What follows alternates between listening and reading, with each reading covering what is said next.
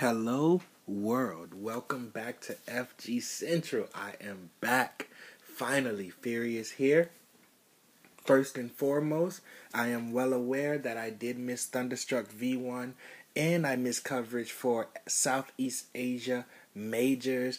I wanted to go through the motion with that for you guys and get all the breakdowns of every game and tournament, but I was just mad busy. And also, in addition to that, I also once I realized that I wouldn't have the time, because remember I do these by myself, and I don't have a team yet. But the reason why I stay at it is literally for you guys. Thank you for all of you who've supported and followed on Twitter, and who follow and listen on Anchor or Stitcher or Radio Public, Google, Spotify, Apple Podcasts, wherever you guys listen. I appreciate it. Remember, it's at FG Central 1 on Twitter. And what else for you guys? FGCentral1 at gmail.com if you guys want to chop it up, so on and so forth. Okay, so, the other reason why is because Canada Cup's coming up this weekend. And I wanted to kind of save, once I realized I wouldn't be able to do Southeast Asia majors. They were both great tournaments, by the way, so definitely go check out Thunderstruck V1 and Southeast Asia majors. We're nearing the finals here. Tekken 7 is coming up soon for their finals, and of course Capcom Cup. But those will be covered here on FG Central, of course. But I wanted to save all that energy for Canada Cup. That's kind of what I wanted to do, and because Canada Cup's going to be big. I do know there's a Third Strike kind of main tournament there that I want to cover. I'm also going to be following closely Street Fighter V and Tekken 7 because we're nearing the finals for their world tours. So I definitely want to make sure I have all that for you guys, okay? But today, we're just going to talk and have a little discussion. I think it's been no, not really. I've been doing these a lot lately. Got to get back to the tournaments. That's what FG Central definitely is about. But I love these discussions with you guys. And I'm thinking about making some changes to the format of the show. Like, instead of just doing one game, maybe just talking about the big moments or the highlights of multiple games, and then I can cover more, because I haven't covered Guilty Gear yet here, which I really want to. BlazBlue, Dragon Ball FighterZ. I'm shocked because that's been on my list. So now, because I spend so much time breaking down the top 8, but people tell me they like the full breakdown. So I need, until I can get more of a team, I might just do highlights and talk about results more, and then I can get multiple games in, and then make the discussions, because there's so much going on in the FGC in just regards to the amount of fighting game content we have, both tournament wise and just games wise. So maybe I'm considering talking about multiple games, doing the breakdowns in one episode, and then ending the episode with these discussions that people like, because people love the discussions as well. So we'll see what happens there. It'll be a lot based on you guys' feedback and how you guys like the show. Do you guys like these full breakdowns, and then I can just do multiple episodes, but one episode for each game? Or are you okay with me breaking down multiple top 8s and things in one episode and then ending it with a discussion? You guys let me know.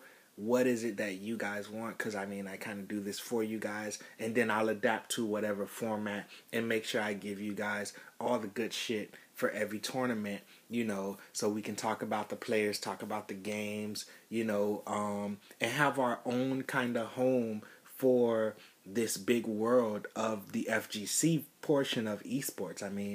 I like, knowing that there's a home, like kind of like a talk, like a sports talk kind of hub, similar to like esports and all that. To a sports center and all that for fighting games. The tournaments are great, and it's nice that we can talk as a community about these tournaments that we enjoy, and just about the games in general, because that's a big part of FG Central as well. So you guys let me know, and we'll go from there. But today, we're going to be doing a lot of talking about two things specifically. As of me recording this, the patch is out for Street Fighter V, the input lag reduction patch, a big fucking deal. a huge fucking deal. People have been complaining about this shit for a long time. And we're going to talk about that and what that means now that that patch is out. And then we're going to talk about Soul Calibur 6. A lot of you know that was my most anticipated game of 2018. Came out this past Friday. That just passed. And I've been playing a shit ton of it. So we're going to talk about what I love, what I hate. Very few things, by the way, but they're big things. And we're going to get into the shit. So without further ado, let's do it.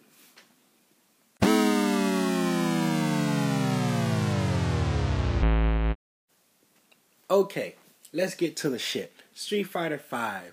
Man, input lag reduction. I don't think I'm gonna spend too much time on this one. I mean, I did play around with it. I haven't really gotten to play online. I didn't really have much time, but I did play offline. Now, first and foremost, keep in mind, guys, that the netcode of this game is still ass. Okay, that's very important because that needs to be fixed as well. This input lag reduction is more so beneficial to offline play, which is why I focus mostly on offline play. And let me tell you, some people think it's a placebo, and some people are like, no, yo, I'm really truly blocking these overheads. I'm really truly able to walk up and block. I'm really truly whiff punishing. For me, I gotta say, I mean, it felt good. I mean, I've never been the best Street Fighter V, specifically Street Fighter V player, but I can say it felt right. I mean, obviously I noticed the input lag before, and this does feel good. I will say it feels good. Like, for me, it wasn't. See, the thing is, the reason why it's extremely difficult for me is because when I whiff punish something, I don't know if I can't. I'm not gonna sit here and be like, that's because of the input lag. Because before this patch, sometimes I would whiff punish, sometimes I wouldn't. I was never one of the ones who were, even though sometimes it's more obvious than others, for the most part, because I'm a maybe slightly above intermediate player at the game, not a big boy advanced up there player, I was never one to go like, oh man, if it wasn't for the input lag, I probably would have blocked that overhead. You know, sometimes I blocked, sometimes I didn't. I could never tell whether it was my skill or lack thereof, or whether it was input lag, you know, or maybe a weird combination of both. But nonetheless, I will say it felt good. Okay, so for the specifics, guys, on the PS4 version, we're down to, I think, like 4.16 frames of input now from where it was before, which was at like 5 something, I believe.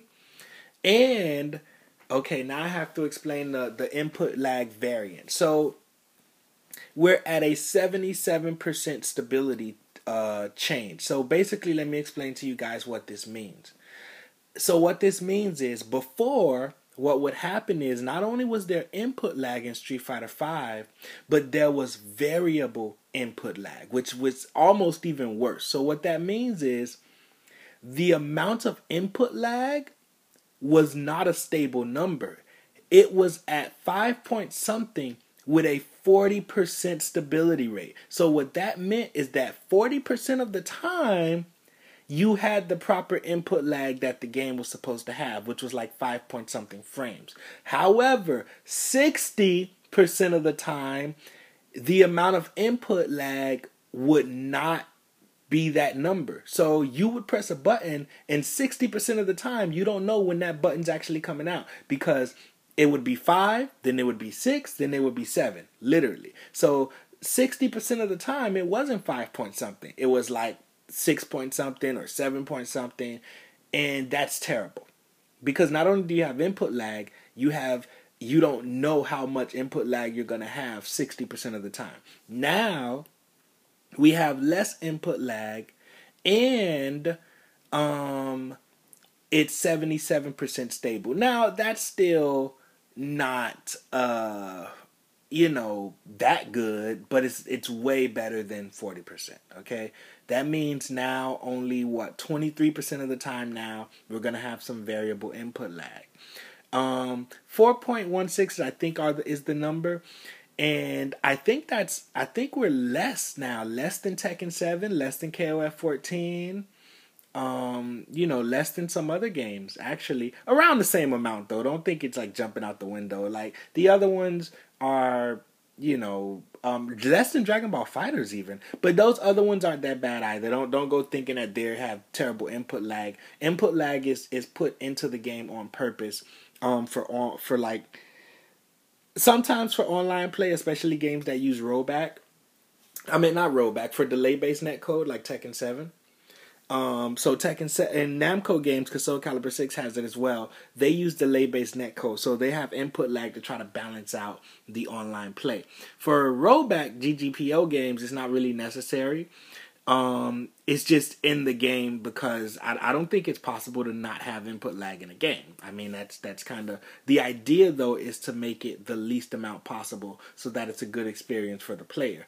This type of stuff is important in fighting games because at high level play, you need to be able to properly block and whiff punish, so on and so forth. So that's why it's so important.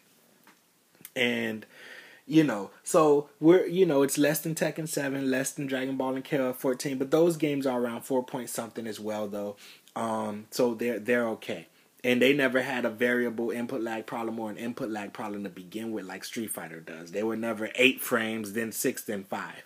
So, so yeah. And let's talk about now the PC version.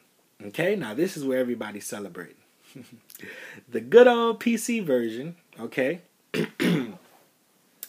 is at a whopping, I think, 3 point something, like 3.9 or 3 point, it's something like that. Crazy. Because Ultra Street Fighter 4 on the PC was 4.6 or 4.06 or something like that. Some crazy low number.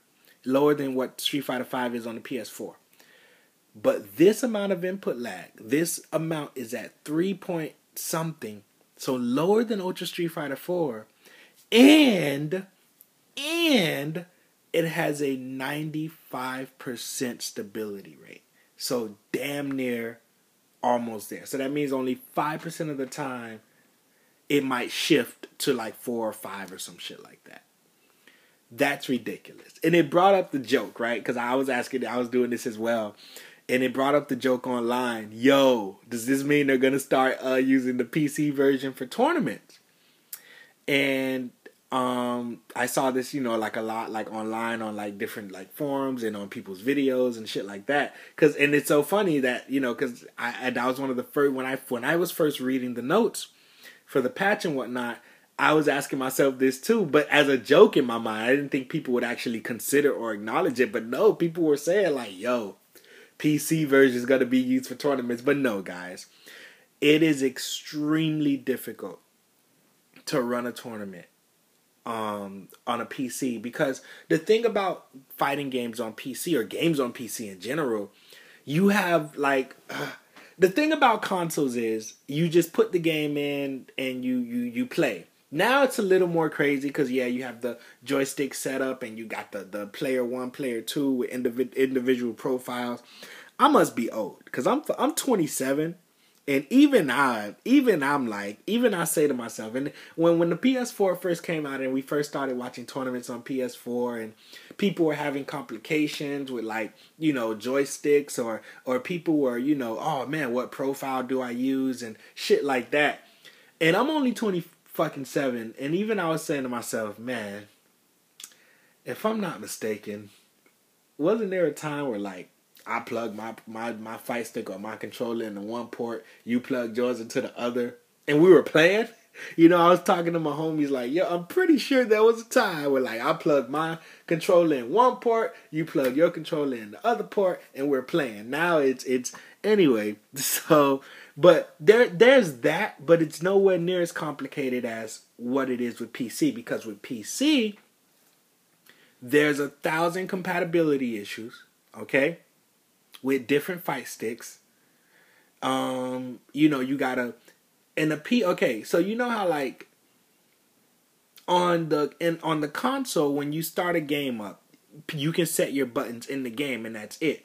Well, with PC, even if you manage to bypass those compatibility issues, because you have to install drivers for everybody's different fight stick, then some fight sticks, not only do you have to map the buttons in game, but you have to go to like an interface for that fight stick, and you have to set up your buttons there as well. Because basically, if you guys don't know, there's precedence for this stuff. Like, they've tried to do tournaments on PC and stuff, and holy shit. And also, if you don't know, like, try to watch some of the tournaments where they use like an emulator or something like that for like an old game. It's crazy. So that's, you know, everybody has to set their buttons up differently. Everybody, you got to reconfigure fight sticks every single time. So no, guys. Yes, it's dope, super dope that the PC version has less input lag and more stability, but the PS4 is still gonna be tournament standard just because of the simplicity of simply, you know, plug in and play. Almost, basically, and starting up the game and just playing. There's no random updates from an OS, you know, or you don't have to worry about there being 1,000 things running in the background that you didn't know were running, so the game has slowdown.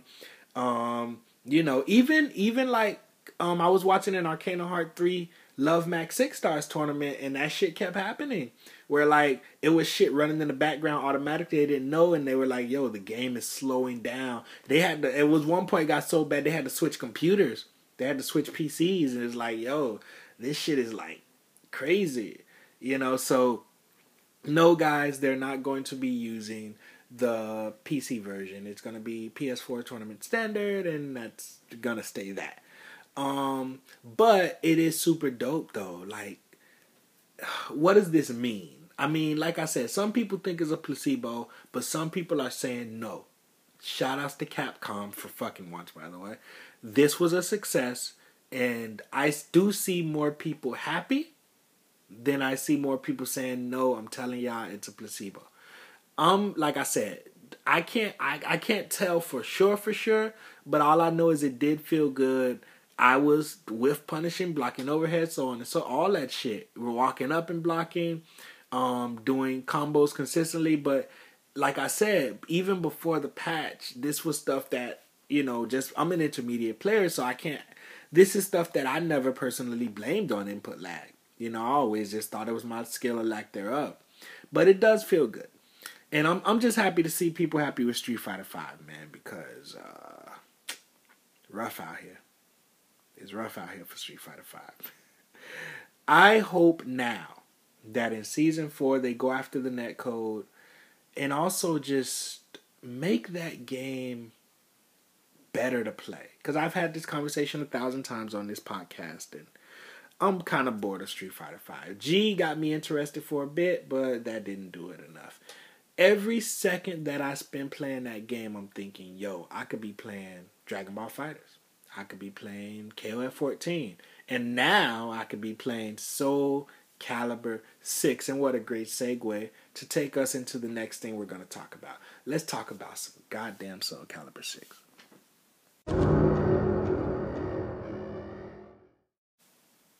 Okay, goddammit. Soul Calibur 6. My most anticipated game of 2018. Now, Soul Calibur, third favorite fighting game franchise of all time. 6 years. Yes, 6 years, okay? Ain't nobody talking about that goddamn stupid free-to-play bullshit. We don't acknowledge that. Okay? We will speak no more of it. So yeah, 6 years, okay? Actually, to be honest, like 6.5, almost 7 years, really, because I think Soul Calibur 5 came out in like January of 2012 or some shit like that. But nonetheless, 6+ years, and it's finally here. All right? Was it worth the wait? Yes, it was definitely worth the wait. Let's talk about the pre-release circuit, since I didn't really cover a lot of these tournaments. Because I started FG Central with Evo, and the pre-release circuit for this game actually started with Final Round, actually. I believe.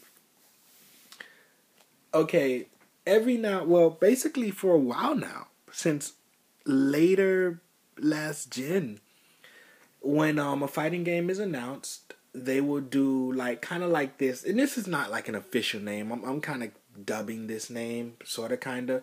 They do a pre-release circuit for a lot of these games. Street Fighter V had one. I remember seeing playable builds of Ultra Street Fighter 4. But yeah, the first one I remember seeing a full one though for is Street Fighter V. It was E3, Evo, SCR. Street Fighter V was quite a few places where they would have just little mini tournaments, sometimes single limbs, sometimes they'll go all out with the double limbs. And basically, just so that the pro players can get a feel for the game, and also it's free testing for the game, but also free like another way to promote it, right? Because a lot of people watch these streams, so yeah, it's like a free way to promote the game almost.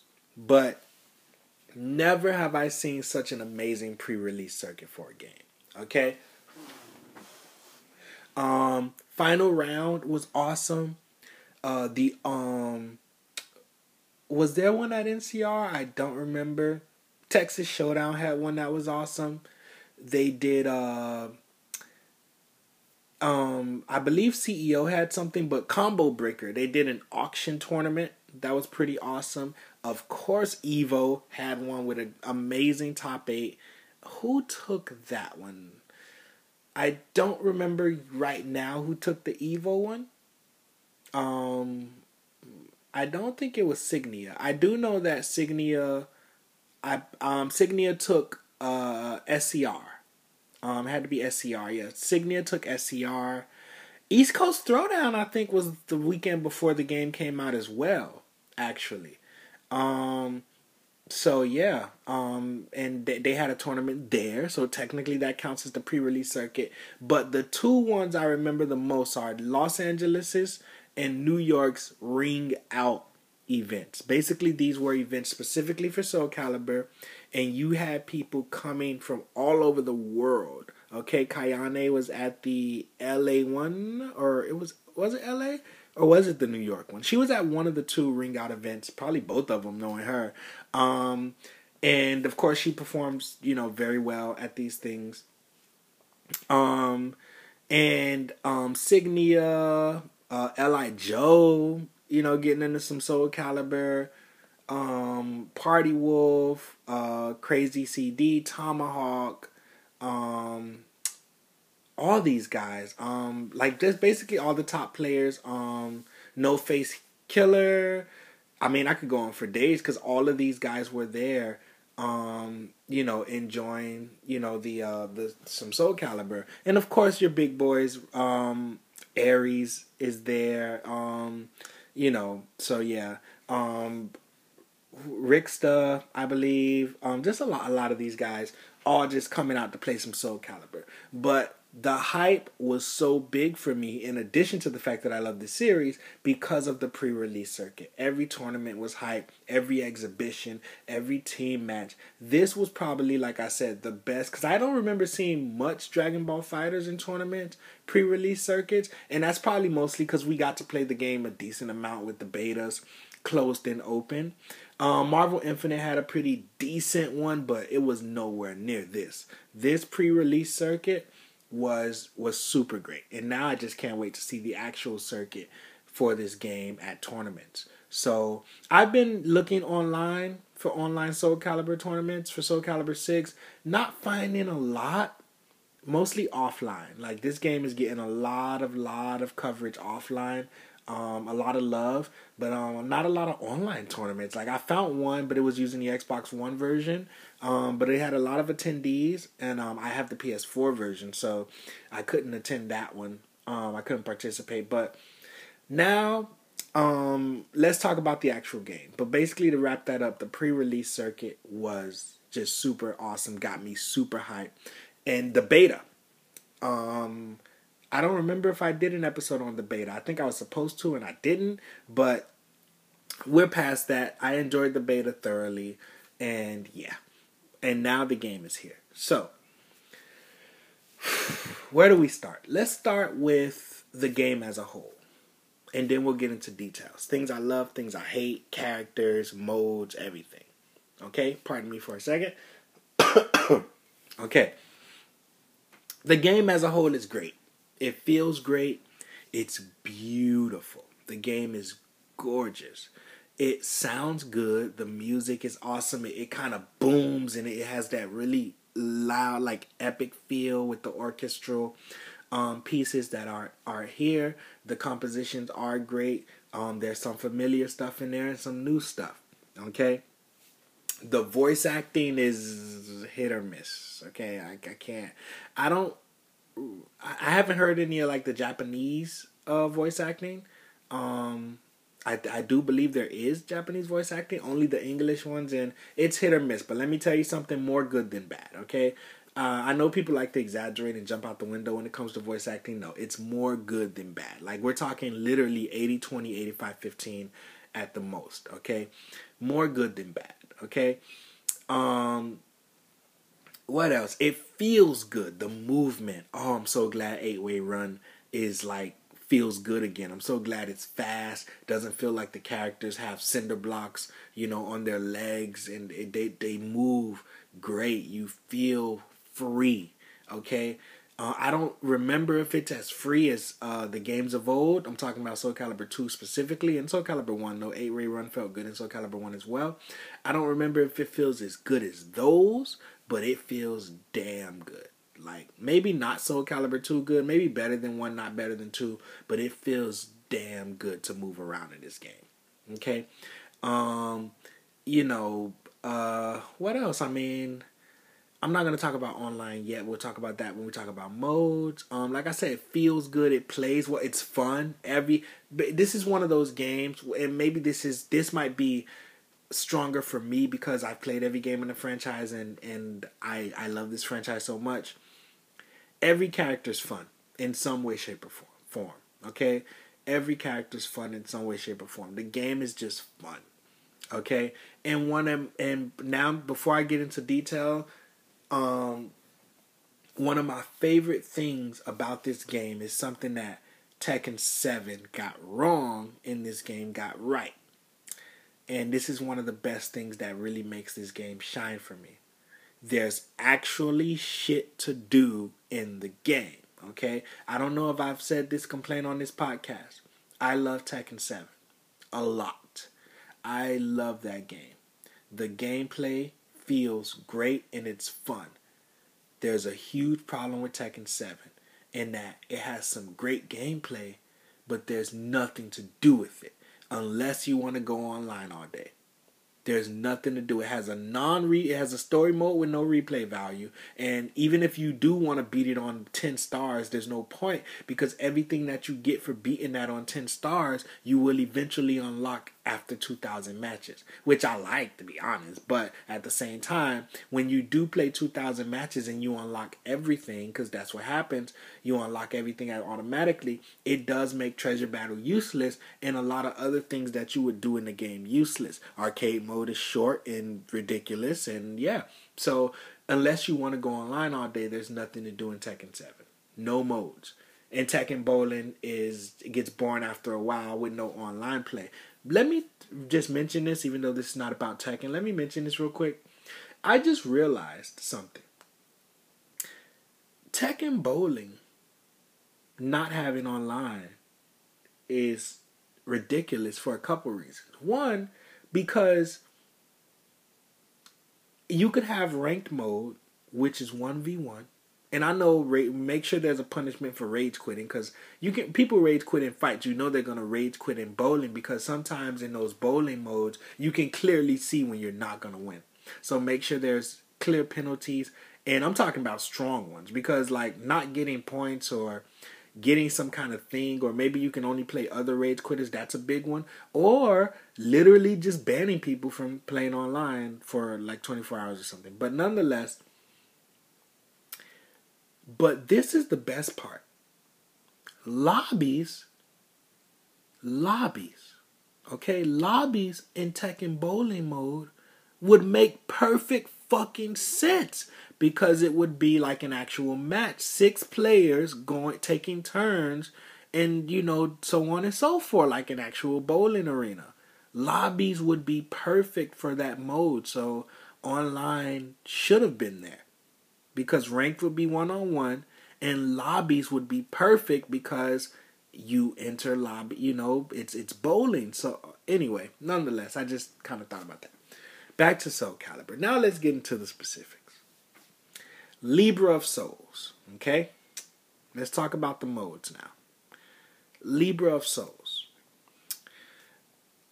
I haven't finished Libra of Souls yet. I actually didn't want to talk about it until I finished it, but it's going to take a while because it is very RPG-ish. I read online that it takes about 10 hours and about 15 if you want to 100% it.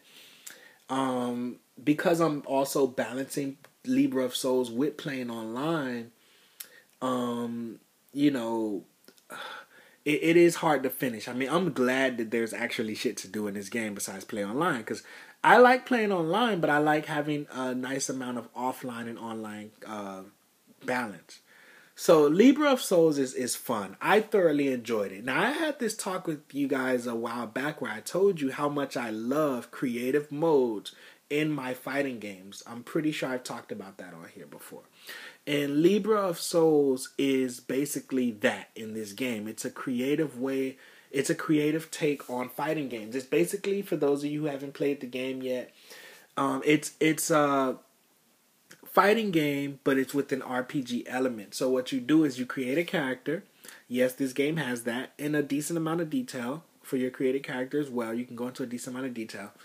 And you go on the adventure that intertwines with the regular story mode, which we'll talk about next. And you go on an adventure with that character, and it's basically, you don't actually walk around. It's not like a Tekken Force mode or anything. You don't, or an actual RPG. It's basically you use the cursor on this map, and you're basically going through a series of missions to go through this, to progress through the story. And it does allow you a little more freedom a little later on, but we'll get to that in a sec. And you basically fight other characters, but each match, almost all of them, have speculations to them. So it'll be like your opponent does more damage, or the stage is slippery, or low attacks do more damage, and stuff like that. It'll be, every match has there's a bunch of them, but there's these little stipulations, and you have to get through it that way. You level up. You can also put on stronger weapons. And there's different items that you don't necessarily use them. They kind of automatically assist you in battle, basically, that you'll get in to help you in battle and whatnot. And there's shops you can go to. There's also basically in later in the game, you'll get the ability, not that far along the line, to explore areas. And basically you can move around the map a little freely and go do little side missions. And basically when you're on your way to another destination, you can get attacked, and you gotta defend yourself while you're on your way to doing a side mission or something like that. Pretty dope take. It is pretty fun. You can you don't have to stick to one style of character. You can actually change to, your character's style. Basically, your style is what character your created character is fighting like, basically. You can change their clothes at any point. There. You can, you have a lot of freedom, basically. So, there are very few cutscenes. There are some cutscenes, but it's mostly told in still picture type of thing. Okay, very, very, very fun mode. Okay, now Soul Chronicle. That's your basic story mode. So the first chapter, or the first option of this, is the Chronicle of the Soul. This follows Kilik, Xianghua, and Maxi, though they do also have their own individual story modes as well. You go through that, and then you can go through each individual character's story mode. What were they doing during the events of the story? And you'll actually notice that it does intertwine, or Libra of Soul actually intertwines with this story mode as well. So there's 2 separate story modes. That's pretty damn dope. I don't know if it's the first game to have that take, but it's pretty dope that there's 2 options there. Then you have creation. That's your create a character mode. You can create a unique character, which is still based on a style of another character, of course. Or you can just customize an already existing character. And to be able to take that ugly ass mask off Taki's face was one of the first orders of business for me. Okay, I do main Taki in these games, and we're going to talk about her a little bit later. Okay, but to be able to take that mask off her face was just one of the first orders of business. It's so ugly. That mask just looks terrible. So to be able to take that shit off was one of the first orders of business. Okay. And you can take these characters, you can play them offline, but you can also take them online, which is super fucking awesome. So there's that. Then there's network online. Let's go ahead and get this out of the way. The gameplay is great online. You have a pretty decent amount of options, basically the same ones you had in the beta. All regions, some regions, and you have connection options. So you can, I put it on all regions, just to try to get more matches, but you are going to run into the occasional laggy ass or stuttery match. But to be honest with you, I'm batting like out of every 10 matches, I mean, to be honest with you, at this point I'm batting like 9 out of 10. Maybe some days it's been an 8. But I'm batting like 9 out of 10. Every 10 matches, I'm getting like 9 good, 1 bad. I mean, I'm doing pretty decent. So just imagine when I decide, you know what, there's a lot of people playing this game. Let's choose same region and stick to other good connections to see how many matches I get. Or if I get more matches. But from other people, they're saying the same thing. They're saying you have to take the limit off at least one of them. Either put all regions, but some people saying it's better to put same region and just go to any connection, and you'll get more matches. Because playing somebody of the other side of the world is like never good in any game, even with good netcode. So, casual match, and that was for ranked matches. Casual matches is your standard lobbies. I have played those as well. I find way better players in those. The ranked has some good players because a lot of these guys are legacy players, and since the game just came out, everybody's in earlier ranks. So, but in casual match, oh man, I've gotten better at the game just from getting my ass whooped so much in casual match. Okay. You can also view your replays, at least ranked match replays. I don't think you can save casual. I don't think the game saves casual match replays, and you can check your rankings. Okay. While I'm talking about online, let's get a couple things out. So, the ranking system. It basically, you rank up the characters individually. I don't know if you have to start at 0 points for each character. I think the points are player specific, but the letter number rankings are character specific. And how this works is you have to take each character to S1. And boy, is that going to be tough. They basically made it so that you can't get online and grind out your characters. Even, to be honest, in day 3, I think it was day 3, Sunday, that I checked the rankings. The highest ranked player in the world was only on E3. Okay, and that was day 3. He was only on E3.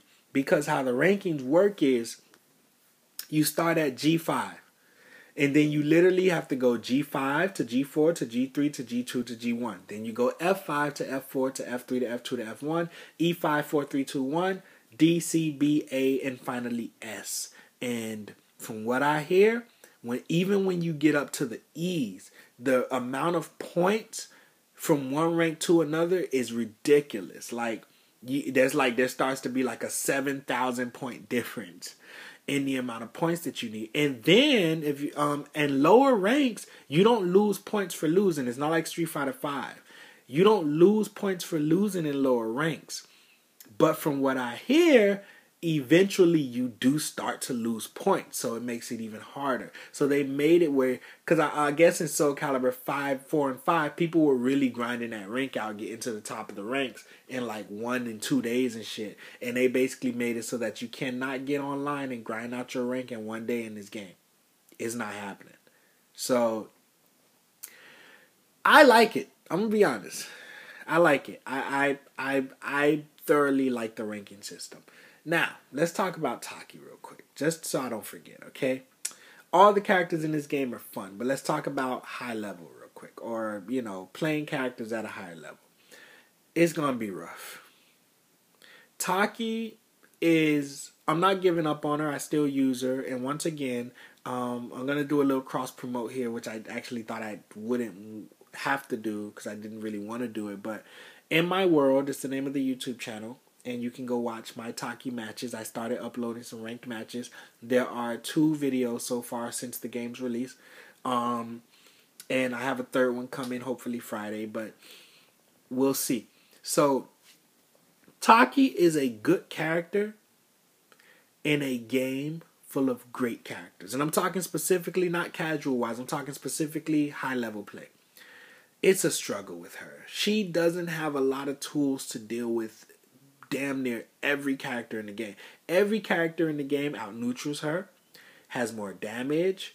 They have, and I know this is going to sound bad, but trust me, it's not. They simply have more gimmicks than she does. When you're in the early meta of any fighting game, it's very gimmick heavy. And unless the Ivy player, for example, is not as good as you are at Soul Calibur, you're not winning any Ivy matches. Like, Ivy's gimmicks outdo Taki. Every time I get around on an Ivy player or even a game, it was just because they literally kept guessing wrong on certain shit. But Taki has a hard time getting in on characters. And she doesn't really have anything gimmicky. Now, maybe later in the meta, maybe somebody will find something. And that's what I'm hoping. Like, hopefully Tomahawk, sticks with her now that the game is out. I don't know. Maybe he might, go to somebody else. But hopefully like Flo or Tomahawk or somebody finds something, because I'm not seeing it. I'm not seeing it. And I will always make sure I say that. I will never say, it's her fully. I will always say, I will always take into consideration, guys, that maybe it's just me. But I'm not seeing it. Taki has issues. I feel like right now in this early meta where people are relying on gimmicks, and once again, I don't mean that in a bad way. That's literally the early meta of that's month 1 and month 2 of pretty much every fighting game. Like, let me tell you exactly what I mean by gimmicks, guys. Remember when Street Fighter V came out? Necalli is a frame trap monster. And when Street Fighter V first came out, not everybody knew about Necalli's bullshit, that a lot of his shit was not real. It was like frame trap type shit. And players like Haitani and other people that played him were getting that shit off on everybody. That's what I mean by gimmick. Like, some kind of early meta thing that not a lot of people know that's going to work month 1 and 2, like Necalli's frame trap abilities did back in early Street Fighter V days in Season 1, like when the game first came out. But after a month or two, it was like, oh, okay, nah, that shit's not real, homie. Every character in this game, literally, maybe not Sung Mina, but I haven't really seen her at high level. Every character in this game has like gimmicks right now, and Taki really doesn't. A lot of her pressure is fake, but everybody knows that already because it's always been fake. Possession stance you can't cancel possession, and because I guess they thought that would be too broken. They gave her a fireball, but it's a risky fireball because that's only going to work once, not even per match. That fireball gimmick shit is literally going to work on a good player once per set because they're not going to fall for that twice. Not to mention, unless you go into, it's still risky because she rushes in, which unless you make a decision quick, they'll hit you out of it when she rushes in. Your only other option is to go into possession, which is also risky because you can't cancel out a possession stance. So it's rough right now for Taki. I haven't given up on her. I play her online. I've ranked her up a couple times. I've ranked her up 3 times already. And I'm doing it, but it's it's rough. I am gonna be learning other characters. This is Soul Calibur, so this is one of those games, guys, where like Dead or Alive, like Arcana Heart, like games that I really love, where I play every character. I learn every character to some extent. Obviously, I don't master. Like I'm never gonna probably learn another character to the level that I know Taki, but unless it's maybe like Song Mina or somebody, but I am going to learn every character to at least an intermediate level. That's just how much I love Soul Calibur. And all the characters are fun. I've pretty much damn near played them all at this point. And man, they're all fun. Okay? They're all fun. Okay, Maxi, who in previous games I was never that interested in. Like I played him, of course, but I was never that interested in the boy Maxi. But in this game, man, not only is Maxi really good, but he is just fun. Like I've never had this much interest. Inferno. He's broken. Inferno might be broken as fuck. Okay? Unlockable character, by the way. He might be broken as fuck. Okay? There is a slight issue with the fact that Tira's DLC, but she's in the game. You can actually play against her in like arcade mode and shit. That's really weird, but it was day one DLC, so but Tira's dope. I mean, another character that I really like. She's dope. But yeah, Taki, man, it's gonna be rough. Okay, so you have Battle, which is basically your versus mode. You can play against the computer in this game if you want, if you like that type of stuff. You can play against other players as well, of course, obviously. You have 4 difficulties for your versus CPU and arcade modes, because arcade mode is also there in Battle. You have easy, normal, hard, and very hard. So, those are your basic modes. Arcade is 8 matches. Nightmare is the boss. That might have been, I don't think that's a spoiler.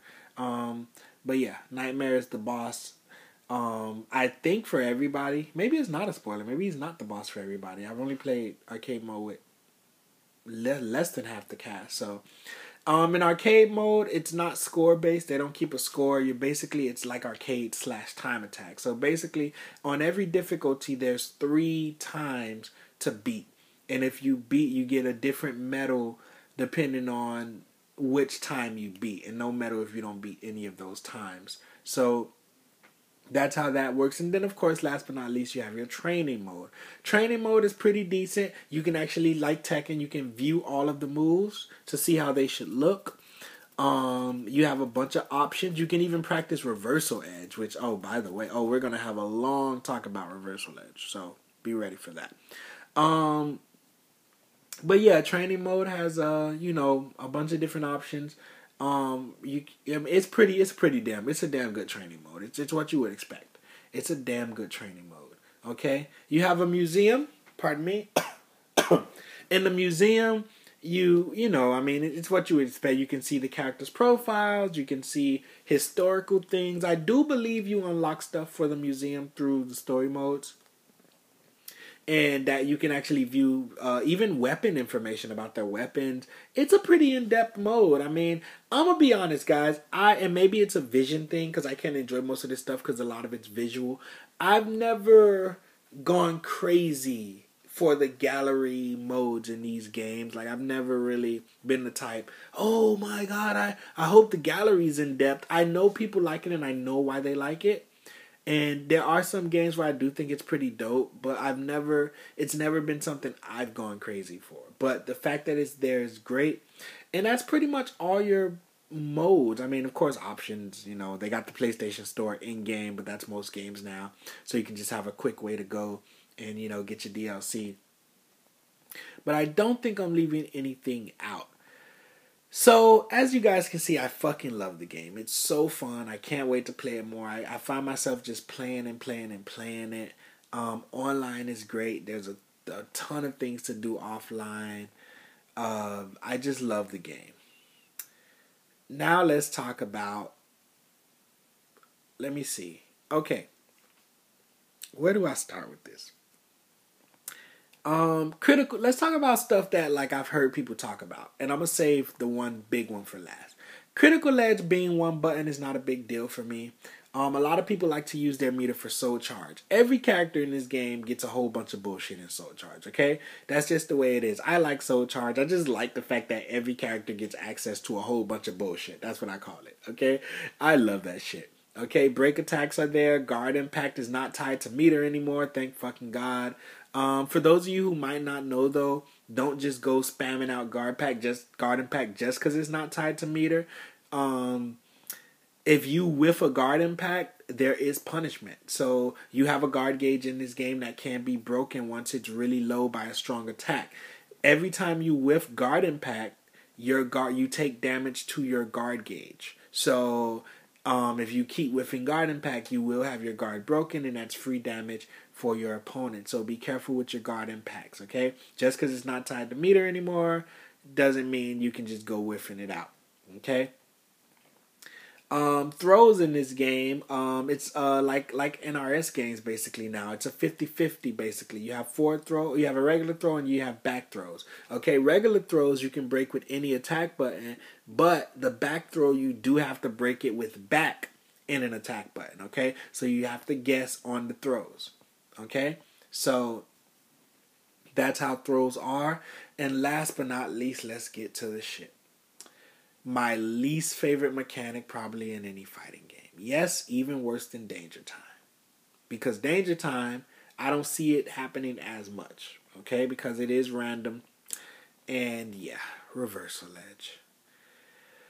I don't know if I'll ever learn to love Reversal Edge because it's really not as bad as I thought it was going to be in the beta. But have you guys ever called something and just said, I hope I'm wrong about this, and it turns out to be right, but you didn't want to be right? Let's talk about single player for a bit. And nobody else talks about this because a lot of people don't play these games for single player, but I do, as well as multiplayer. I enjoy both aspects. One of the main things I said to myself, I said, Reversal Edge, I guarantee you, okay?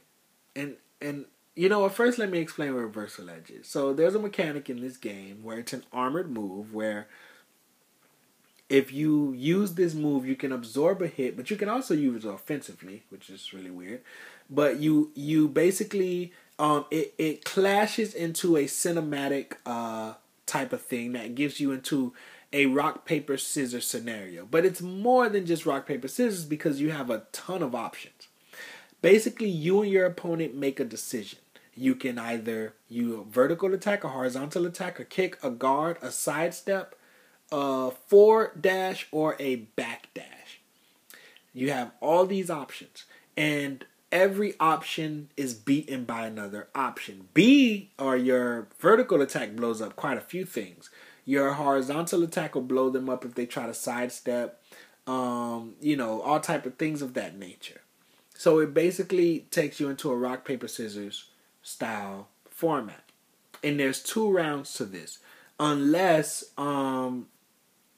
if you block if you block an attack that can be blocked, like if you choose to guard and you block like a horizontal attack, for example, that actually will stop the Reversal Edge clash, and then it won't go into the second round.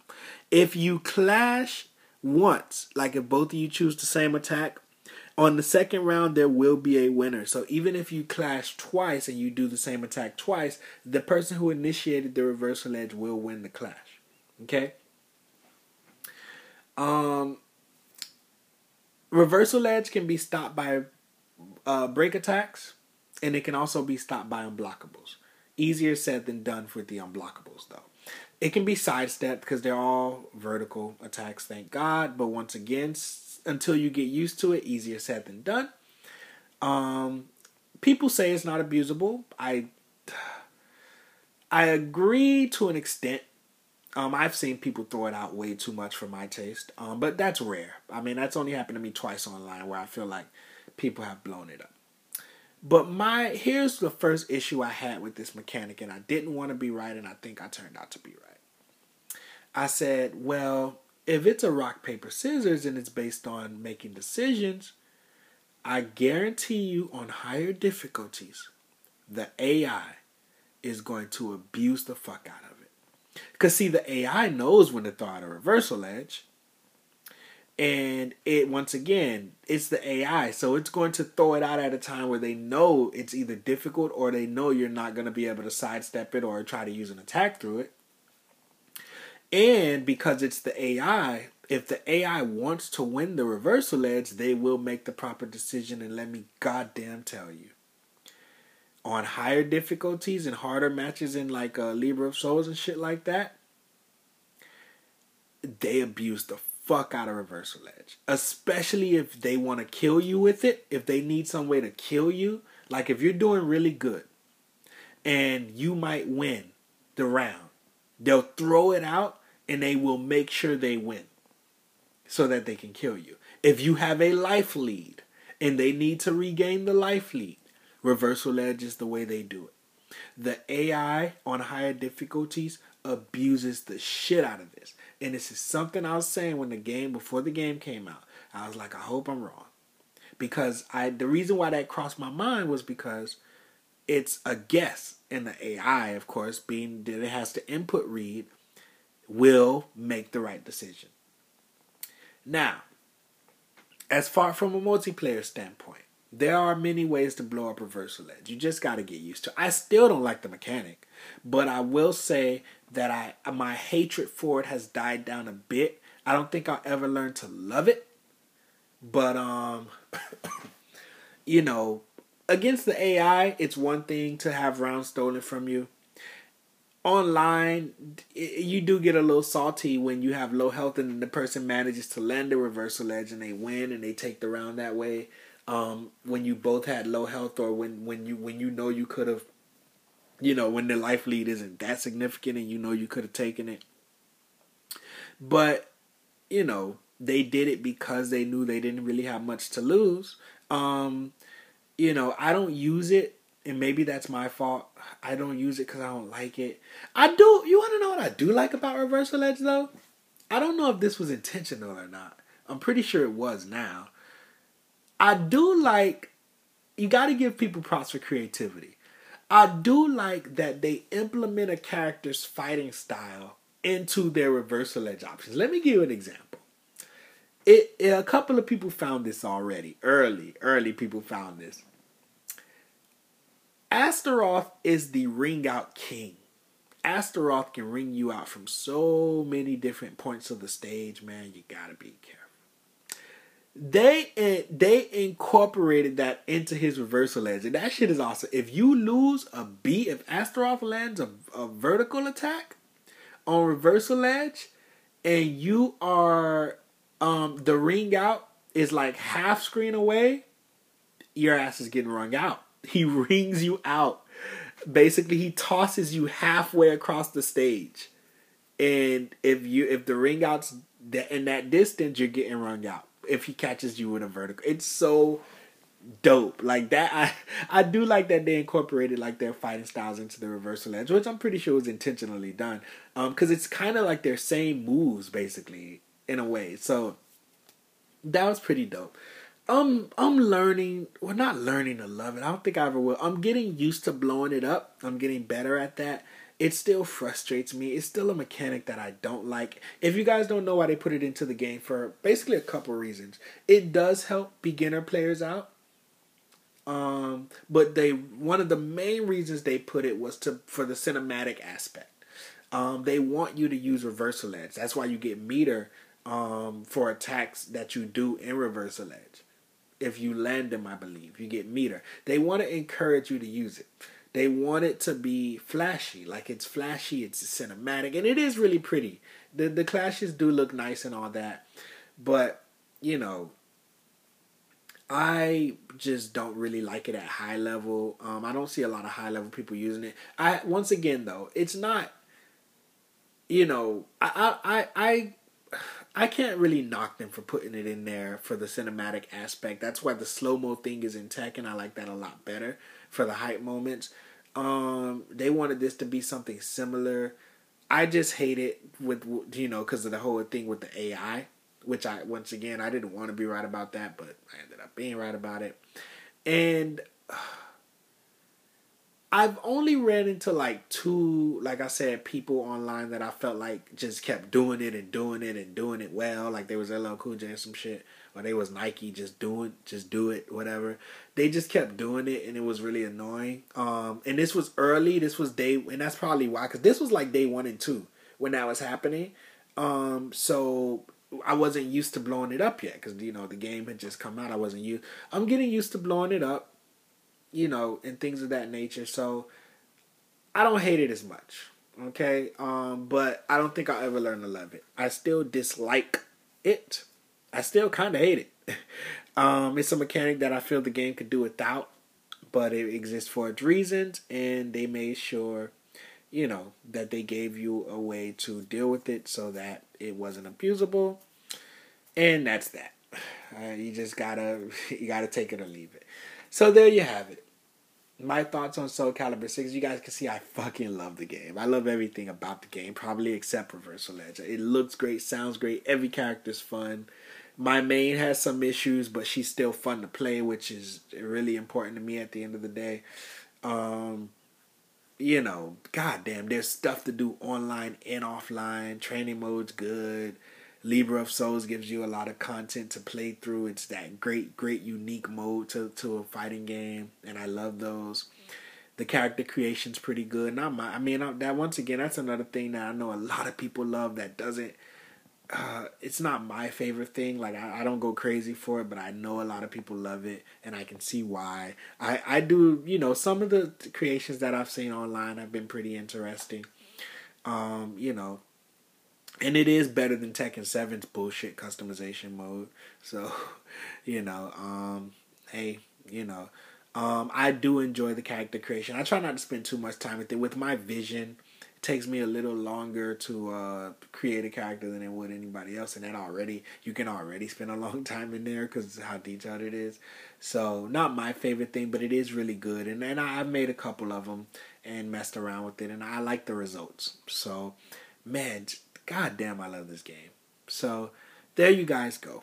I will see you guys this weekend for coverage on Canada Cup. Alright? So, peace world at FG Central 1 on Twitter. Thank you guys for following. All the ones who you following and supporting. Keep listening. And with that, peace.